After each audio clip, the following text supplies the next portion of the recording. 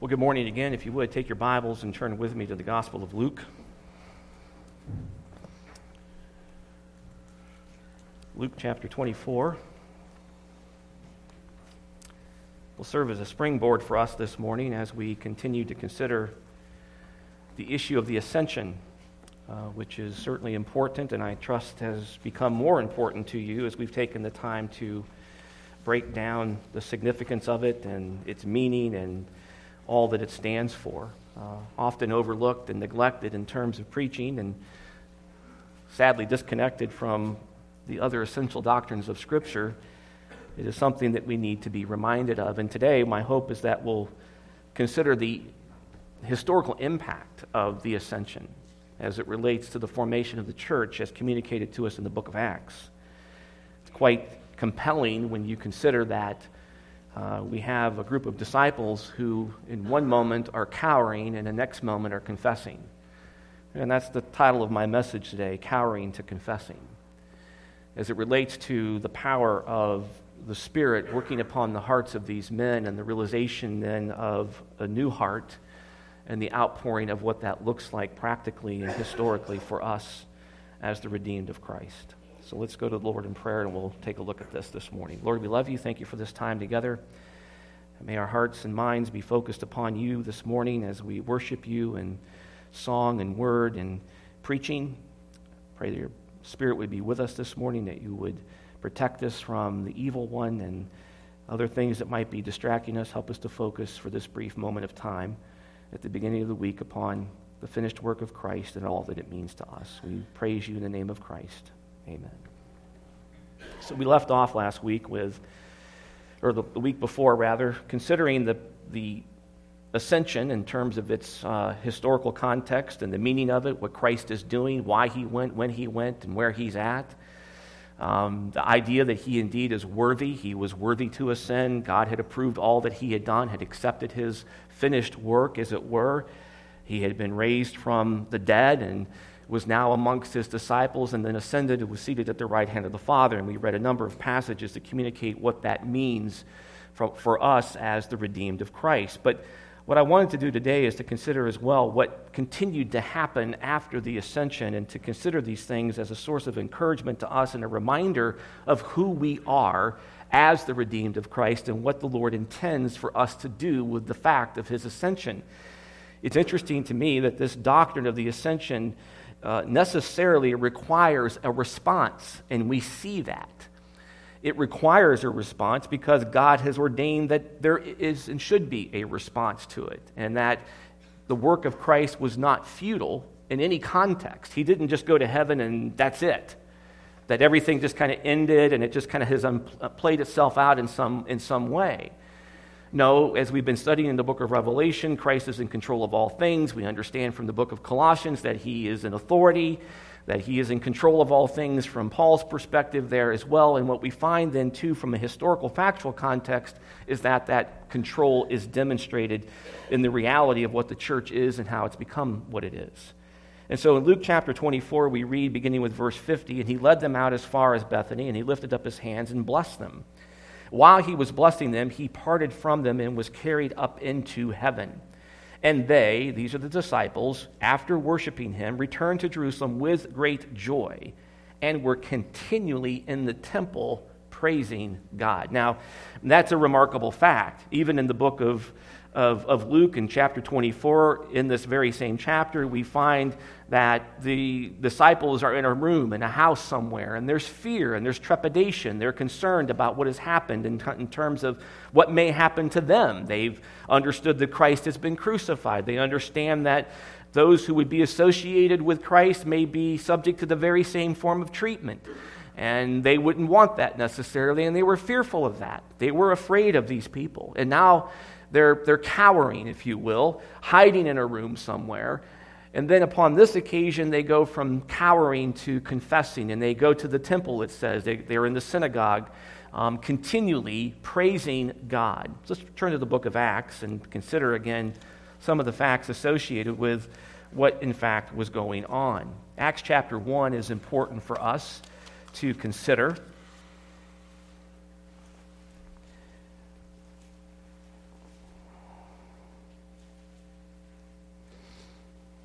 We're going to read a part of that. We're going to read Acts chapter 1, verse 9. And after he said these things, he was lifted up while they were looking on, and a cloud received him out of their sight. That's an important fact. He's no longer in their sight. Now what? It's easy to follow him when he's there. But now what? He's gone. He's out of their sight. That's an important fact. You know, it's easy to kind of walk along with Christ, and he's the subject, he's the target, right?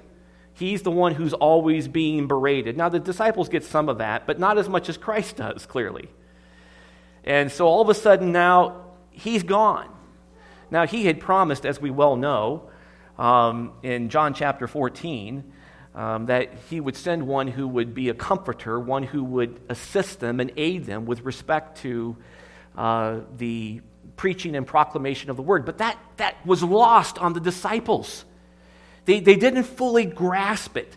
I'm going to show you something in a minute, and I want to do it now, but I can't. But it's really quite amazing. It's quite remarkable. So what I want you to do is this, and this is so important for the church. I want you to begin to consider your response to the ascension.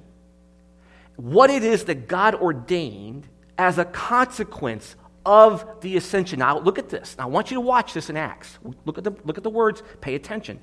So we see in verse 9 that he is ascended, and he is out of their sight. Okay? Now, Christ would be critical of Thomas because Thomas would only believe if he saw, right? But he would say to those who believe without seeing that they're blessed indeed. Okay? So this is important. He's out of their sight. And as they were gazing intently into the sky while he was going, behold, 2 men in white clothing stood beside them. They weren't Mormons.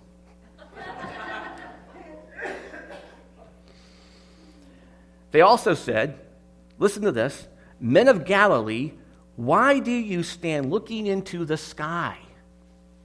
This Jesus, who has been taken up from you into heaven, will come in just the same way as you have watched him go into heaven. And so the angels confront them with respect to, why are you standing around? Get busy, basically. And of course, we know that they do. Let's go to chapter 2 of Acts. Chapter 1, when the day of Pentecost had come, they were all together in one place, and suddenly there came from heaven a noise like a violent rushing wind, and it filled the whole house where they were sitting. So, what we do know is that Christ has ascended. We have been talking about the role that he plays in the context of his ascension. We looked at the Hebrews chapter 7 and the amazing chapter of his intercessory role, our high priest, and the blessings and the benefits of all of that. But now we see also, too, the practical equipping that occurs because he has ascended. And so what immediately happens in the context of Christ's ascension is an equipping to do that which is connected to Christ, which is the proclamation of the gospel. This is what Christians do. And Christ equips us to do this. And we see that happening here now in the book of Acts in a very dramatic way. Verse 3, and there appeared to them tongues as of fire, distributing themselves, and they rested on each one of them. And they were all filled with the Holy Spirit and began to speak with other tongues as the Spirit was giving them utterance. So we now see that the ramification of Christ's ascension. If Christ doesn't ascend, this doesn't happen. This can't happen. And in fact, he explained that to his disciples earlier on, but they didn't quite get it. They didn't understand it, but now they do. They're experiencing the reality of this. And so this is now the equipping of the redeemed in order to be able to establish that which the Lord intends, which is the proclamation of the gospel, which results in conversion, salvation, and the consequent conduct of those converts in regards to building and establishing churches and being further communicators of the gospel and fulfillment of the Great Commission. This is all connected to the ascension. Now, verse 5, now there were Jews living in Jerusalem, devout men from every nation under heaven. And when this sound occurred, the crowd came together and were bewildered because each one of them was hearing them speak in his own language. So guess what? These are known dialects. This is not gibberish. All right? So let's just clear the deck on that.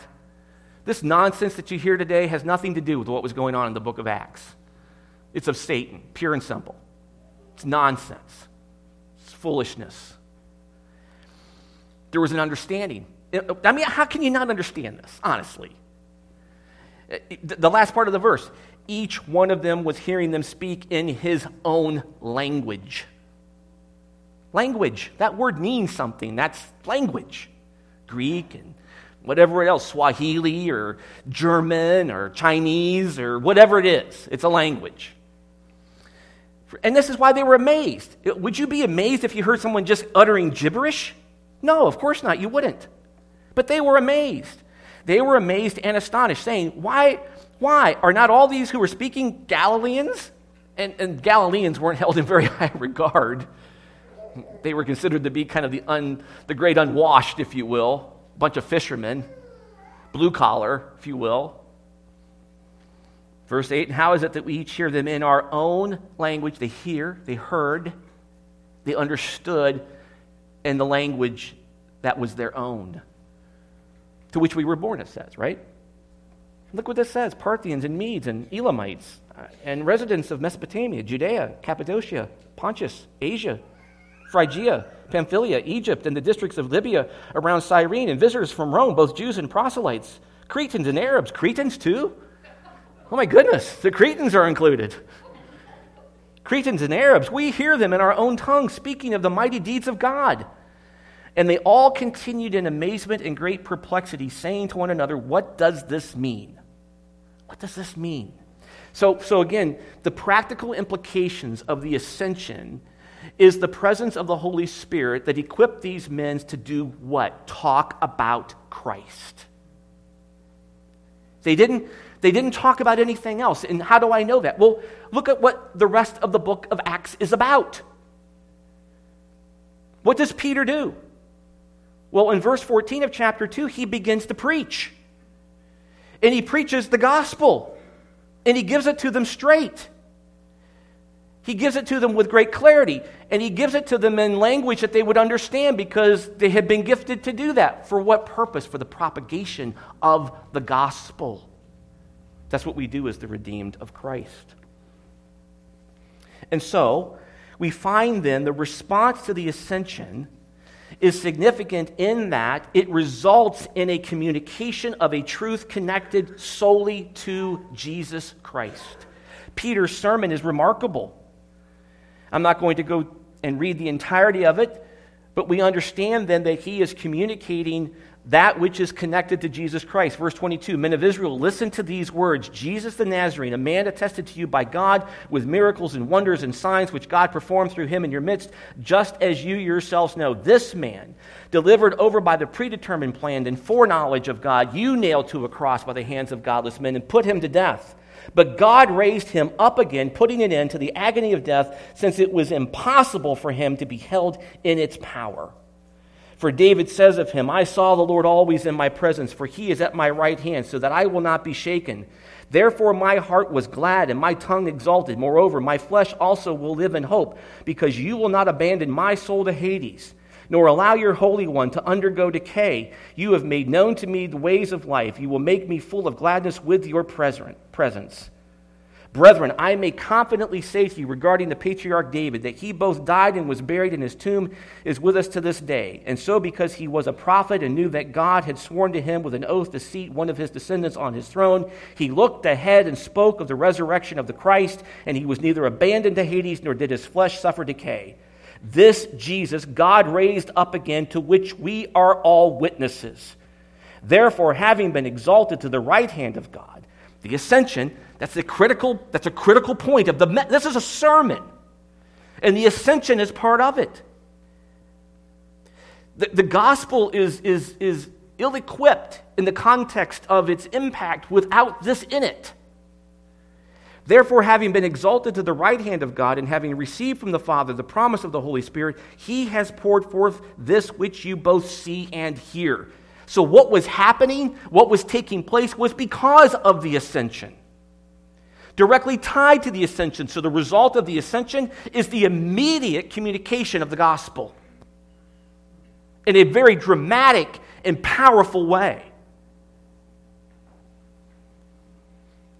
Verse 34, for it was not David who ascended into heaven, oh boy, but he himself says, the Lord said to my Lord, and I love that verse, sit at my right hand until I make your enemies a footstool for your feet. Therefore, let all the house of Israel know for certain that God has made him both Lord and Christ. That's a big word for these people, because that speaks to the fact that he is indeed the what? Messiah, the foretold one. This Jesus whom you crucified. I like verse 36 because notice the words that Peter uses: Lord, Christ, Jesus. So that's an essential part of the gospel, is it not? Those are the truths that we communicate. So what we understand then is that we have then this picture that's painted. The consequence of the ascension is the immediate going out and the continual preaching of the gospel that's solely connected to who? Jesus Christ. That is the message. That's what Peter is proclaiming. That's what the other disciples are proclaiming. Now, what is significant, too, about this is the transformation of these men and the focus that they now had in regards to the fact of the ascension. I want you to note something here. First of all, consider, if you will, who it is that's preaching. Who is it? Peter. Now, who's Peter? Well, just a few short weeks before, he was doing what? Denying Christ. Not only was he denying Christ, he was blaspheming him.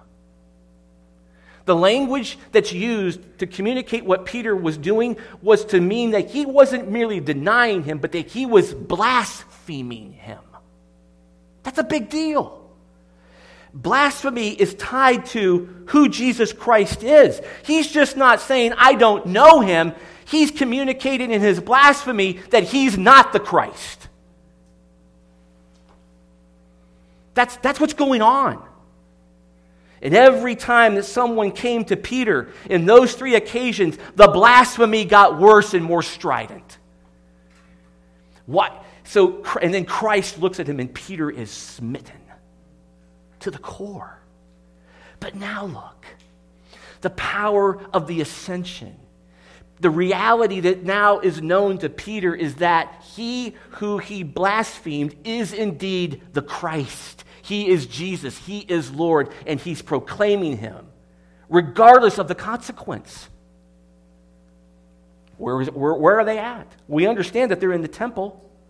It's interesting that they go to the temple because, of course, that's where the Lord would want them. This is where these people are that were part and parcel of the crucifixion of Jesus Christ, those who had conspired against him, those who had plotted and planned to kill him. And we know from chapter 3 this, that in verse 1, Peter and John were going up to the temple at the 9th hour, the hour of prayer. So what does this do for me? So this fact, and let's not forget who's writing this. This is Luke, who's writing the Gospel of Luke and the book of Acts for a guy named Theophilus. And he's communicating facts to Theophilus to confirm who it is that Jesus is and the reality of what transpired. And so for you and me today, that's very important as well. What I know then from chapter 3, verse 1, is that what Luke communicates in 24 is a reality. It's true. Because Luke tells me in chapter 3 that Peter and John were going up to the what? Temple. At the 9th hour, the hour of prayer.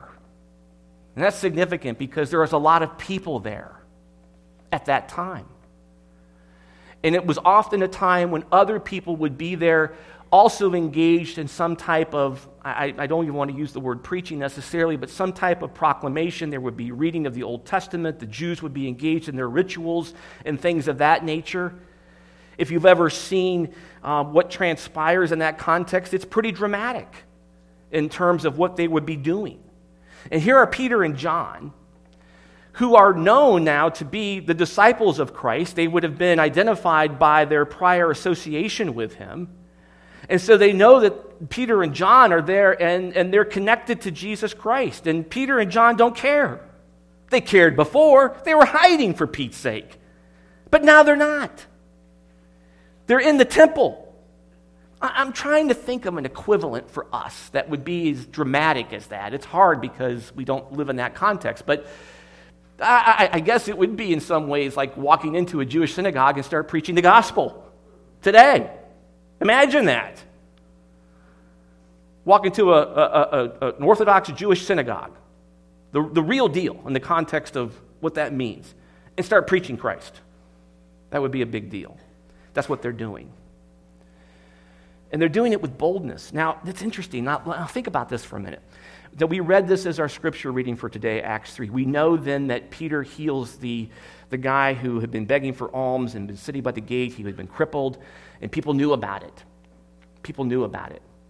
I want you to note something here about Peter that's significant. Look at verse 11 and 12. And this is as a consequence of the ascension and the equipping of the Holy Spirit and the boldness that's associated with it. Look at this. While he was clinging to Peter and John, all the people ran together to them at the so-called portico of Solomon, full of amazement. But when Peter saw this, he replied to the people, "Men of Israel, why are you amazed at this? Or why do you gaze at us? Or is as if by our own power or piety we had made him walk?" Verse 13. "The God of Abraham, Isaac, and Jacob, the God of our fathers, has glorified his servant Jesus, the one whom you delivered and disowned in the presence of Pilate when he had decided to release him." I want you to consider and ponder for a moment the transformation of Peter. If you go back and read the accounts of the miracles that Christ performed before his resurrection and the things that he did, they were just as profound as what Peter has done here, but you don't see Peter ever saying this.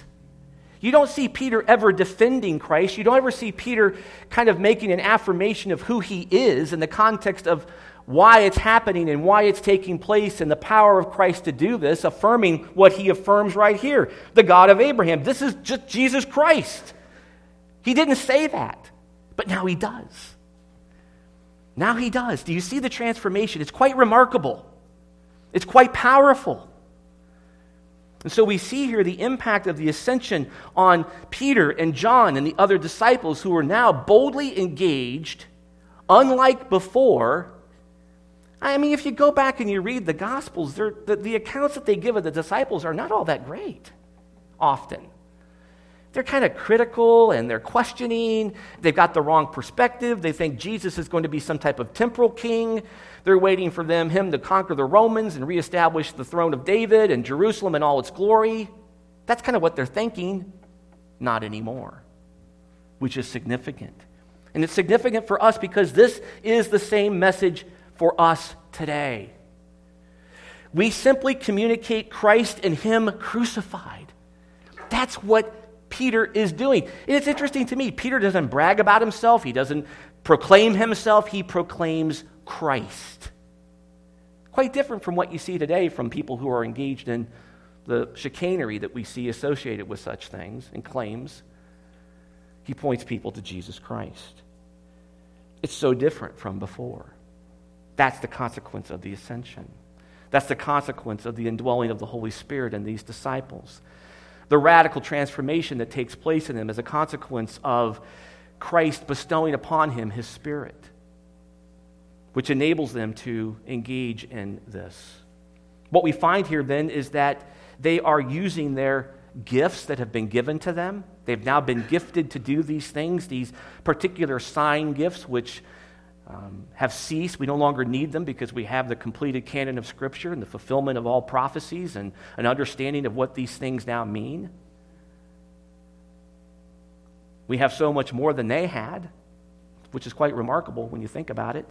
Why don't we do more with it? To whom much is given, much is expected, required. So, we find them engaged so what do we see? We see them engaged in activity. They're in the temple. They're going somewhere. They're using their gifts that God has given them to do what he's called them to do in the context of the Great Commission, to make a proclamation. They're speaking about Christ continually. That's what's going on. That's what Christians do. This is the immediate consequence of the ascension. The book of Acts is just the fulfillment of all that the ascension is tied to. Really. It's quite remarkable for us when we ponder these things. They use their gifts. They're in the Father's house. They're in the temple. They're preaching with people who hate them, to them. And this is what we see in the book of Acts. And the book of Acts goes on and on and on with these accounts, these types of accounts.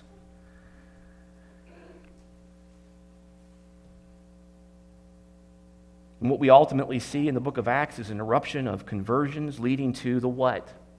Formation of parachurch organizations, small group studies, independent Bible studies, focus groups. That's what happens, right? No, not at all. What do we see? We see the formation of what? Churches. Churches. I think we've lost sight of this. And we've lost sight of what the ascension gives to us in the context of the fulfillment of what God has ordained for his people. Interestingly enough, God does not leave his people to themselves. If we go back and we look at the book of Acts, we will find then that he equips these men who ultimately become apostles to do what? To be his voice in his absence, to communicate to people what God's word means and what God's word requires of people in regards to salvation and ultimately service. So we find that Peter continues in preaching. We find in chapter 3, verse 11, another sermon by Peter, a powerful sermon. A sermon that again ties the historical redemptive narrative together. This is what you're finding in Peter. He's telling a narrative story. He ties it into the covenants that were made between the predecessors and between God and others in the context of what we know about those things. And we also see the consequence of their activities. In chapter 4 of Acts, Peter and John are arrested. They're arrested. We see the consequence, too, of the preaching in verse 4. Let's look at chapter 4, verse 1. As they were speaking to the people, the priests and the captain of the temple guard and the Sadducees came up to them. So this is an important fact. You may say, well, Pastor John, we don't really know who was there. We don't know if they were really upsetting people all that much. Oh, really? Yes, we do. As they were speaking to the people, so where are they at? In the temple. What happens? The priest and the captain of the temple guard. Maybe we need a captain of the temple guard. No, we have one. We have Matt. Mm-hmm. And the Sadducees came up to them. Now these are high dollar people, man. These are guys who think they've got it all together. They're the ones who are running the show. You do not step on their toes, especially the Sadducees. You don't mess with them. So you got the priests. Think about this for a minute. What would you do? Think about it. You got the priests and the captain of the temple guard and the Sadducees. What are you going to do? Call a lawyer?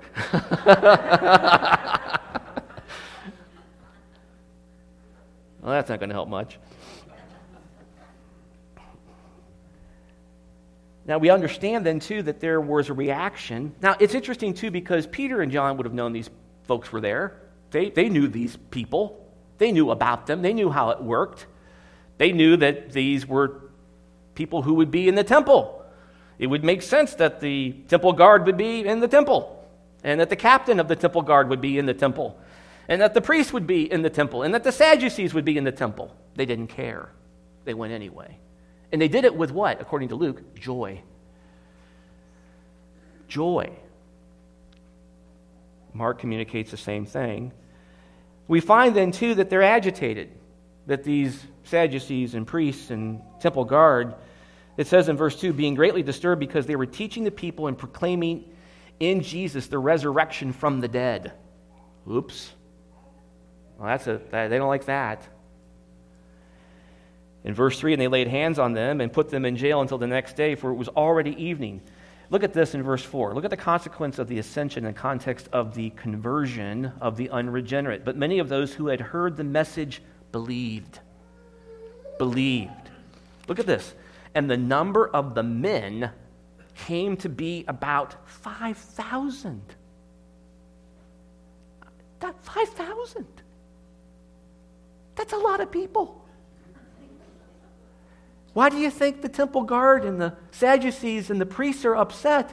You've got massive conversions going on because Christ has ascended. These men are bold. And I think even their boldness was a challenge to these people. What? Who in their right mind would come out here talking about a guy that's just been crucified? They're going to do the same thing to you.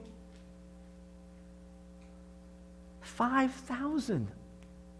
On the next day, their rulers and elders and scribes were gathered together in Jerusalem, and Annas the high priest was there, and Caiaphas and John and Alexander, and all who were of high priestly descent. Oh, high priestly descent. When they placed them in the center, they began to inquire, by what power and what name have you done this? So here comes the inquiry.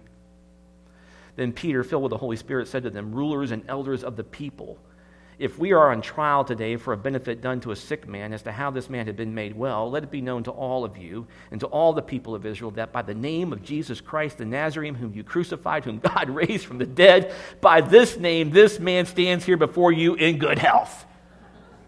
That's Peter, the blasphemer. But at the end of the Gospel of John, what happens? Peter and Christ engage in this colloquy, and Christ says to Peter, I have use of you. I have great things for you. I'm going to use you. And here he is doing it. Peter the blasphemer becomes Peter the proclaimer of Christ. Amazing. You think you've sinned too big? You've never sinned too big. I mean, think of Peter. And here he is. Boldly. I mean, think about that for a minute. That's bold. That's stated with conviction, with passion, with confidence, because he knows that Christ is ascended. He is confident in that. We are witnesses. We know. Verse 11, he is the stone which was rejected by you, the builders, but which became the chief cornerstone. Sounds like Peter, doesn't it? 1 Peter chapter 1, or chapter 2, rather. And there is salvation in no one else, for there is no other name under heaven that has been given among men by which we must be saved. Boom. Drop the mic. Unbelievable. You see here then the consequence of the ascension and the equipping to communicate the truths of the gospel. And they're not watering down the message in any way.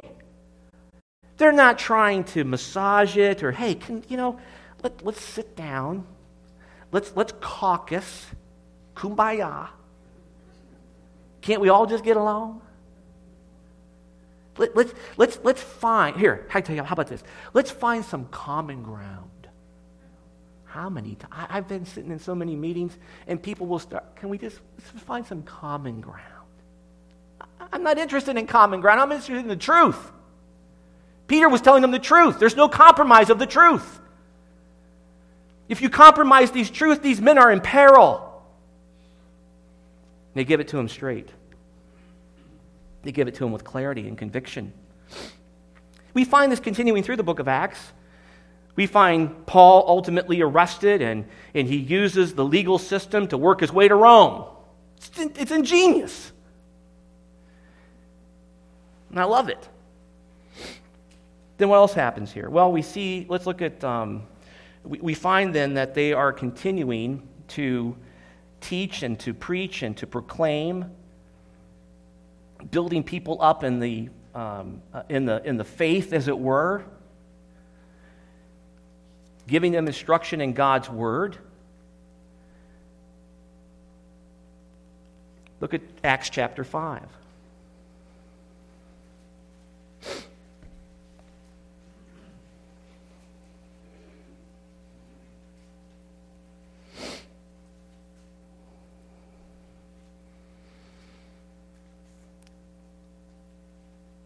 Looks at Acts chapter 5, verse 33.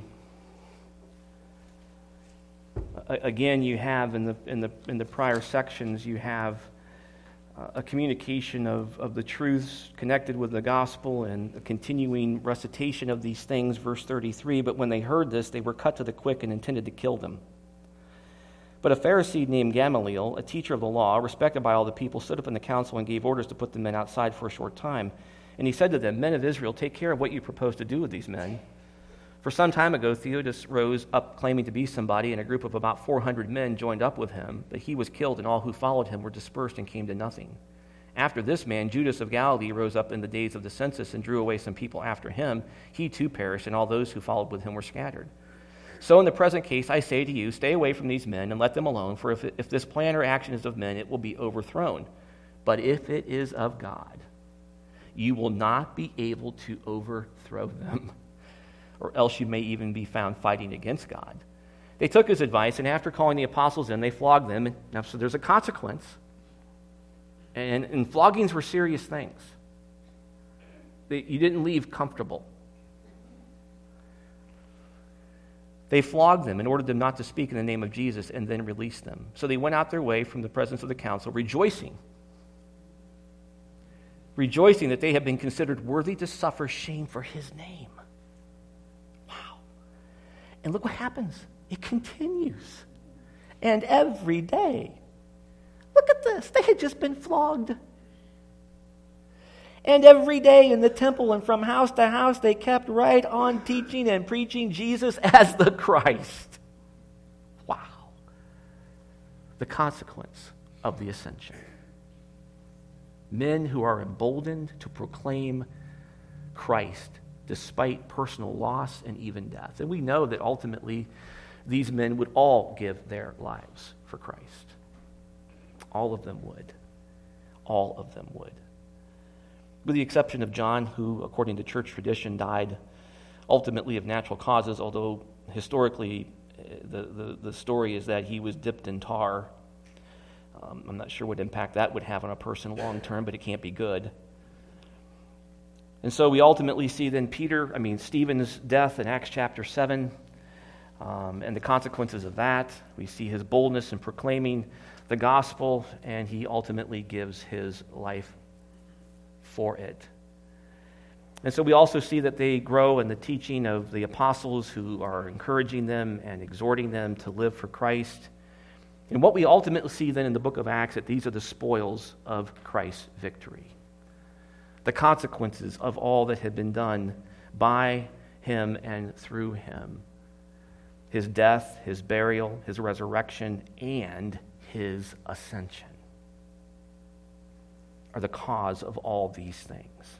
What we find here, too, is that it's a realized eschatology, a view to the end with a focus on the present, understood through the lens of all that has gone before and will come, which is so important. How do you, now think about this for a minute.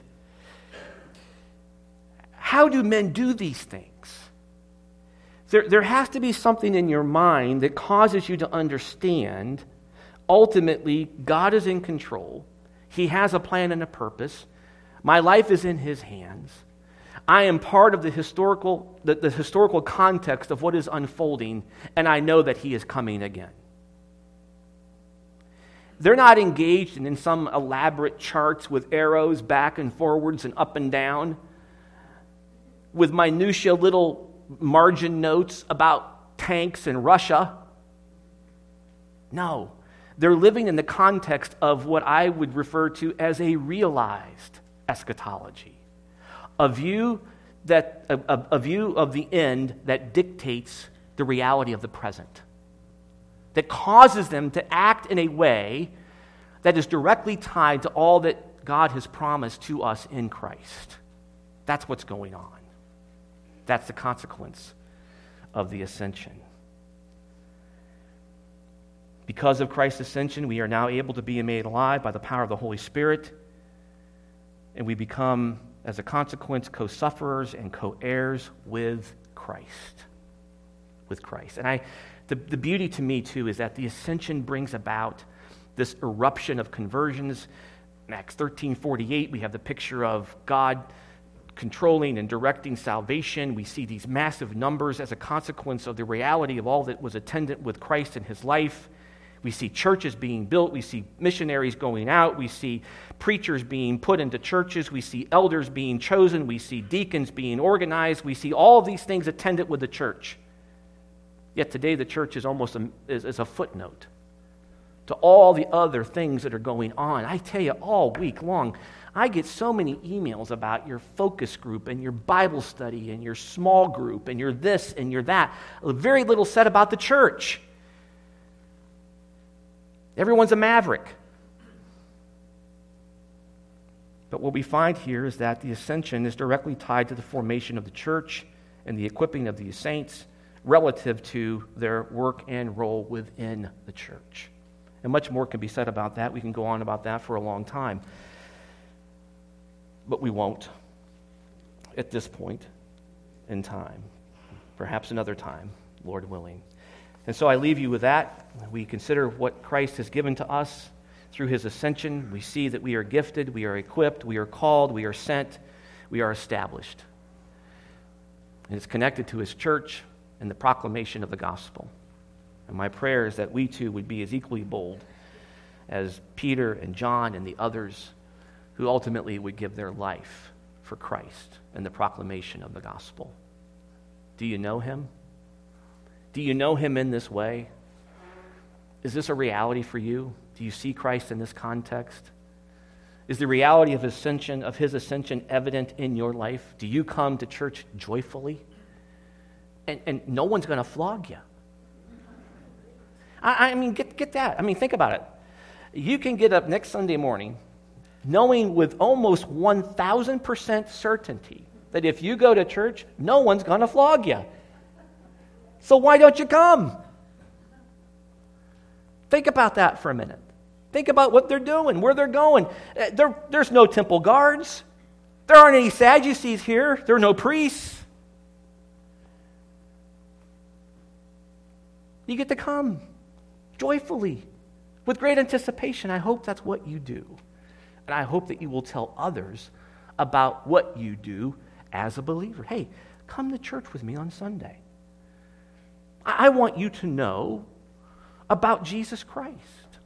I want you to know about Jesus Christ and him crucified, and he was raised from the dead, and he's ascended, seated at the right hand of the Father. And I want you to know why I'm so joyful. Will you come with me? Please come with me. That's what we ought to be doing. That's what we need to do. That's what God has intended. Lord, we love you. Thank you for your word. Thank you for all these wonderful, amazing truths that are connected to the ascension of Christ. We ask that you would forgive us for not giving it more consideration than we have, that we ought to be more attentive to these profound truths and ought to have a sense of them in a way that impacts our lives and the lives of others more. Help us to be more faithful to your word. Help us to love Jesus Christ more and more every day. We pray in his name. Amen.